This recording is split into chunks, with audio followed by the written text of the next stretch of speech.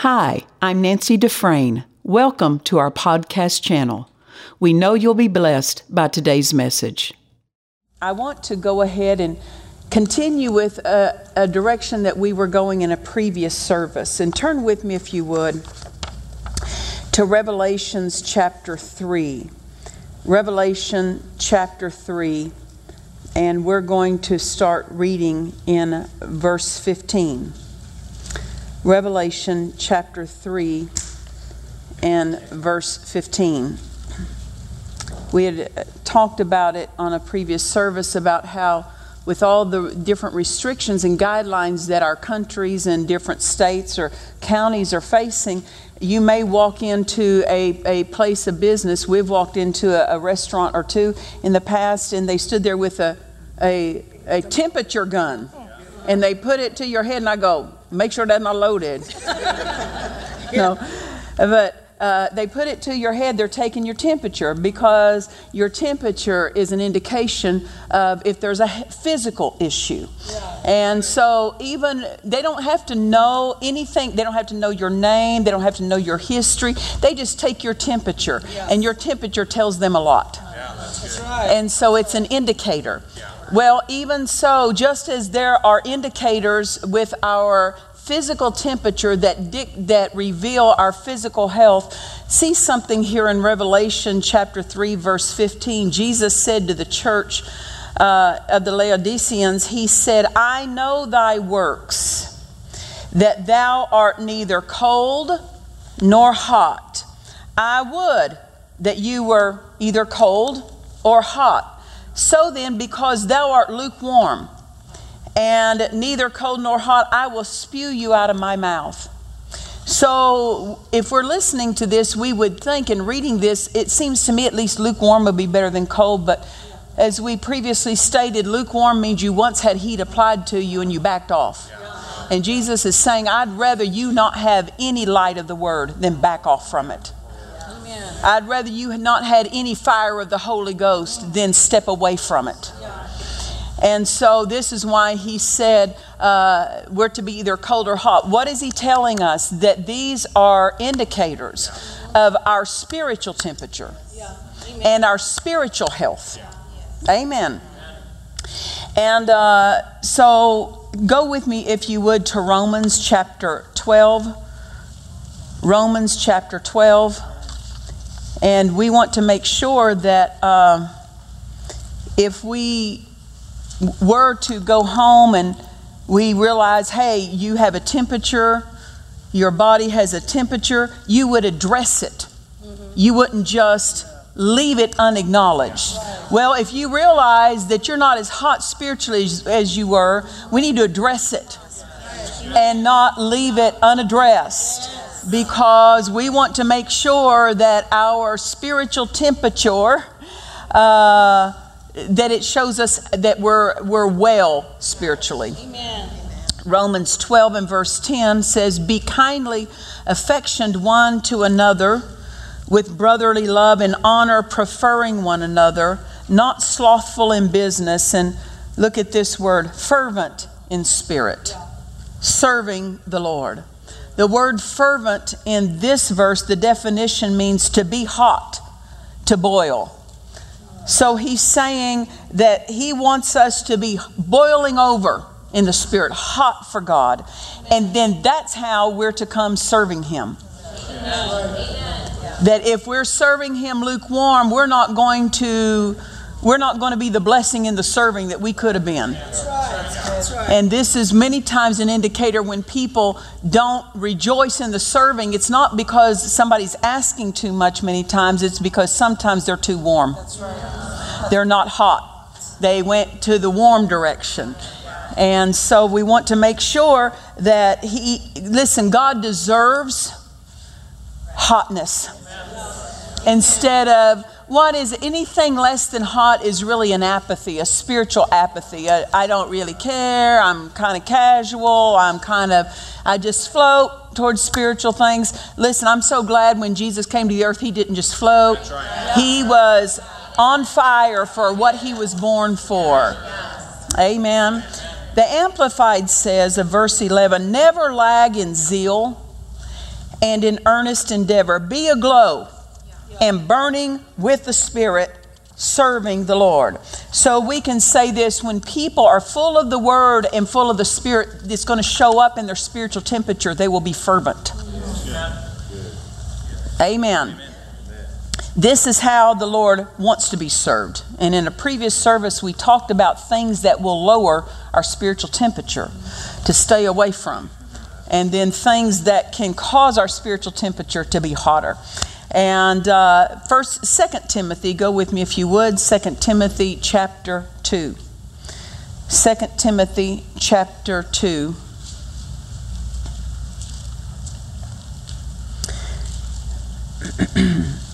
Paul is writing to Timothy. And wouldn't we know that Paul knew something about overcoming opposition, overcoming persecution. And when he had gone through all the beatings he had faced, the fastings, the stoning, the shipwrecks, all these things that had opposed him and persecuted him, at the end of it all, he said, I have finished my race. I have fought the good fight. I have kept my faith. So notice this, what was it? At the end of it all, he's still burning hot. He is still burning hot. He's fervent. That opposition did not cool him, but it caused him to be hotter for God.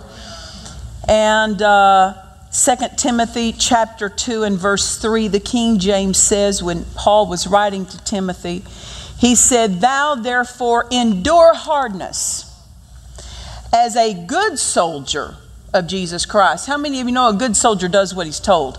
A good soldier's not grumbling. He's not murmuring. He's not complaining. He's not talking bad about his superior officer in the mess hall. A good soldier is faithful to his position, faithful to his company. He's adding to that company. He's not diminishing it through a bad attitude. So when hardness comes, our attitude should not diminish. It matters that we stay full of the Word and full of the Spirit. And when we are, we will be fervent in spirit. We will boil over and we will be hot. And therefore, things that come against us do not set us back. They don't set us back. In fact, we thrive on it. Amen. I want you to go with me. I want to take some time tonight and read through a passage, if I could, Daniel chapter 3. I want to read through something when keeping in mind this verse in Timothy, Thou therefore endure hardness as a good soldier of Jesus Christ. We can see this played out in this passage in Daniel chapter 3. And we'll start reading in verse 14. But to set it up for you, King Nebuchadnezzar had set up an image of himself, and he called together all the dignitaries, all the leaders of his empire, to come, and on a certain day they were to come together, and when the music played, everyone was to bow to this image. Well, Shadrach, Meshach, and Abednego, these three Hebrew men, were in leadership positions. And so whenever the music was sounded, they just stood. So you can imagine when all the dignitaries are bowing, you can see who's standing, right? Well, they're going to now get to endure some hardness as a good soldier, right? And so this is where we pick up the account of these three Hebrews in verse 14. There it's being reported to King Nebuchadnezzar that these three men did not bow. So Nebuchadnezzar spake and said unto them, Is it true, O Shadrach, Meshach, and Abednego, do you not serve my gods, nor worship the golden image which I have set up? Now if ye be ready, that at what time ye hear the sound of the cornet, flute, harp, sackbut, psaltery, and dulcimer, and all kinds of music, you fall down and worship the image which I have made. Well, meaning then we're back on good terms. But if you worship not, you shall be cast the same hour into the midst of a burning fiery furnace. All right, now let's endure hardness as a good soldier. And he makes this statement in verse 15, and who is that God that shall deliver you out of my hands? Meaning, he's saying, my hands are greater than the hands of your God. Shadrach, Meshach, and Abednego answered. Anybody read a book called Answer It? Yeah. They answered. Now it's going to show their spiritual temperature. And they said to the king, O Nebuchadnezzar, we are not careful to answer thee in this matter. In other words, we're not going to measure our words. We're not going to counsel together and see how can we say it in a way that you're pleased and we're saved. That's right. We're not careful to answer thee in this matter. In other words, we're not going to be politically correct. Yeah. Verse 17, if it be so, our God whom we serve is able to deliver us from the burning fiery furnace, and he will deliver us out of thy hand, O king. But if not, be it known unto thee, O king, that we will not serve thy gods, nor worship the golden image which thou hast set up. So many read this wrong. They read it as, if God delivers us, we're not going to serve you. But if he doesn't deliver us, we're still not going to serve you. Well, you don't have to tell a man that if God doesn't deliver, you're not serving because you're crispy. You are no longer. If God doesn't deliver you, you don't have to tell him we're not going to bow down to you once you throw us in. So this is the way it's to read. Verse 17, if it be so, if you do throw us in, our God whom we serve is able to deliver us from the burning fiery furnace, and he will. He will. This is the talk of a fervent man. This is the talk of someone full in their faith. He will deliver us out of thy hand, O king. Because see, verse 18 is not backing up on what they just said in verse 17. But if you don't understand it right, you'll think that they're giving options. They're not giving options. Verse 18 says, but if not, but if you don't throw us in other words, you're the one that's going to change your word, not God. If you throw us in, God will deliver us. But if you back up on what you just said, be it known unto thee, we will not serve your gods, nor worship the golden image which thou hast set up. Then was Nebuchadnezzar full of fury. Why? He's doing this in front of all the dignitaries of his empire. They all see him challenged. And the form of his visage was changed against Shadrach, Meshach, and Abednego. Therefore he spake and commanded that they should heat the furnace 7 times more than it was wont to be heated. It had never been heated this hot. Stoke the fire. Why? Why make it hotter? Won't a regular fire do the job? But they were so bold and so fervent that the king started doubting his tool of destruction and said, heat it hotter. How many times have you stood in faith and things got worse? It doesn't matter that things get worse. When things get worse, it shows the enemy's scared. He's exposing that he's doubting his strategy against you. Don't get upset when things get worse. Realize the devil's frightened. Can I tell you this? Satan is a fearful being. That's what he produces. That's why he's skilled with it, because he himself is a tormented, fearful being. In verse 20, and the king commanded the most mighty men. Why use the mighty ones? He's scared. He's questioning. Their boldness made him, so to speak, back up on what he thought he could produce. And he commanded the most mighty men that were in his army to bind Shadrach, Meshach, and Abednego and cast them into the burning fiery furnace. Verse 21, then these men were bound in their coats, their hosen, and their hats, and other garments, and were cast into the midst of the burning fiery furnace. Therefore, because the king's commandment was urgent, and the furnace exceeding hot, the flame of the fire slew those men that took up Shadrach, Meshach, and Abednego. God was showing the furnace is working. Because if these men walk out unburned, somebody's going to say, the furnace wasn't working right. God is giving testimony. The furnace works. That's good.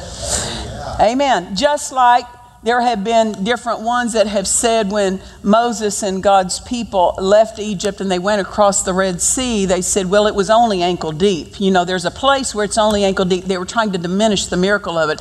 And that's a greater miracle that Pharaoh's army got drowned in ankle deep water. And then you had Daniel thrown in the lion's den. He comes out untouched. He made them his pillows instead of him being their dinner. He made them his pillows. And when he comes out of that lion's den, the king has the men who strategized against Daniel to be thrown in to show the lions really were hungry. Amen. So what happens? We see that when the devil makes a plan against you, that it's not your undoing, it's his undoing. If you will face that fervently, full of the word, full of faith, full of fervency, then it will be his undoing. Yes. The Bible says about Jesus that said that had they known, the kingdom of darkness would never have crucified the Lord of glory. They thought they won and it was their undoing. So everything that is in opposition to you, if you'll stay full of the word and full of faith and worshiping God, it will not be your undoing. It will be the opposition's undoing. And it will be your launching pad. So the furnace burned up the men. The furnace is working. Verse 23. And these three men, Shadrach, Meshach, and Abednego, fell down, bound into the midst of the burning fiery furnace. Then Nebuchadnezzar the king was astonished, rose up in haste and spake and said unto his counselors, did we not cast three men bound into the midst of the fire? Now I'm going to have to start questioning the sanity of this man. Because in front of all of his dignitaries of the empire, he looks unsound. He's talking to three men. Yeah. He had a conversation, and then now he's saying, were there really just three? Did we not cast three men bound in the midst of the fire? They answered and said unto the king, true, O king. They're deep. They're deep. True, O king. Verse 25, he answered and said, lo, I see.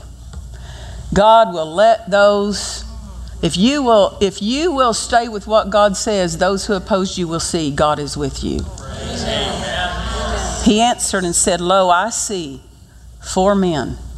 They're loose. They're walking. They're moving around, finding the hot spots. Walking in the midst of the fire. Look at this. This is the king's word. They have no hurt.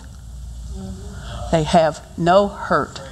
They are in a fire that was 3 men. Now see, Shadrach, Meshach, and Abednego saw the soldiers burn up in front of them. But they didn't waver. They've got a lot to keep their eyes off of. And King Nebuchadnezzar says they have no hurt. And I love this phrase. And the form of the fourth is like the Son of God. Now notice, back up here, he said, who is this God that will deliver you out of my hands? And down here, he knows he's got a son now. He came into some understanding. This God has a son. Verse 26, then Nebuchadnezzar came near to the mouth of the burning fiery furnace and said, Shadrach, Meshach, and Abednego, ye servants of the Most High God. Now he found out. Who is this God?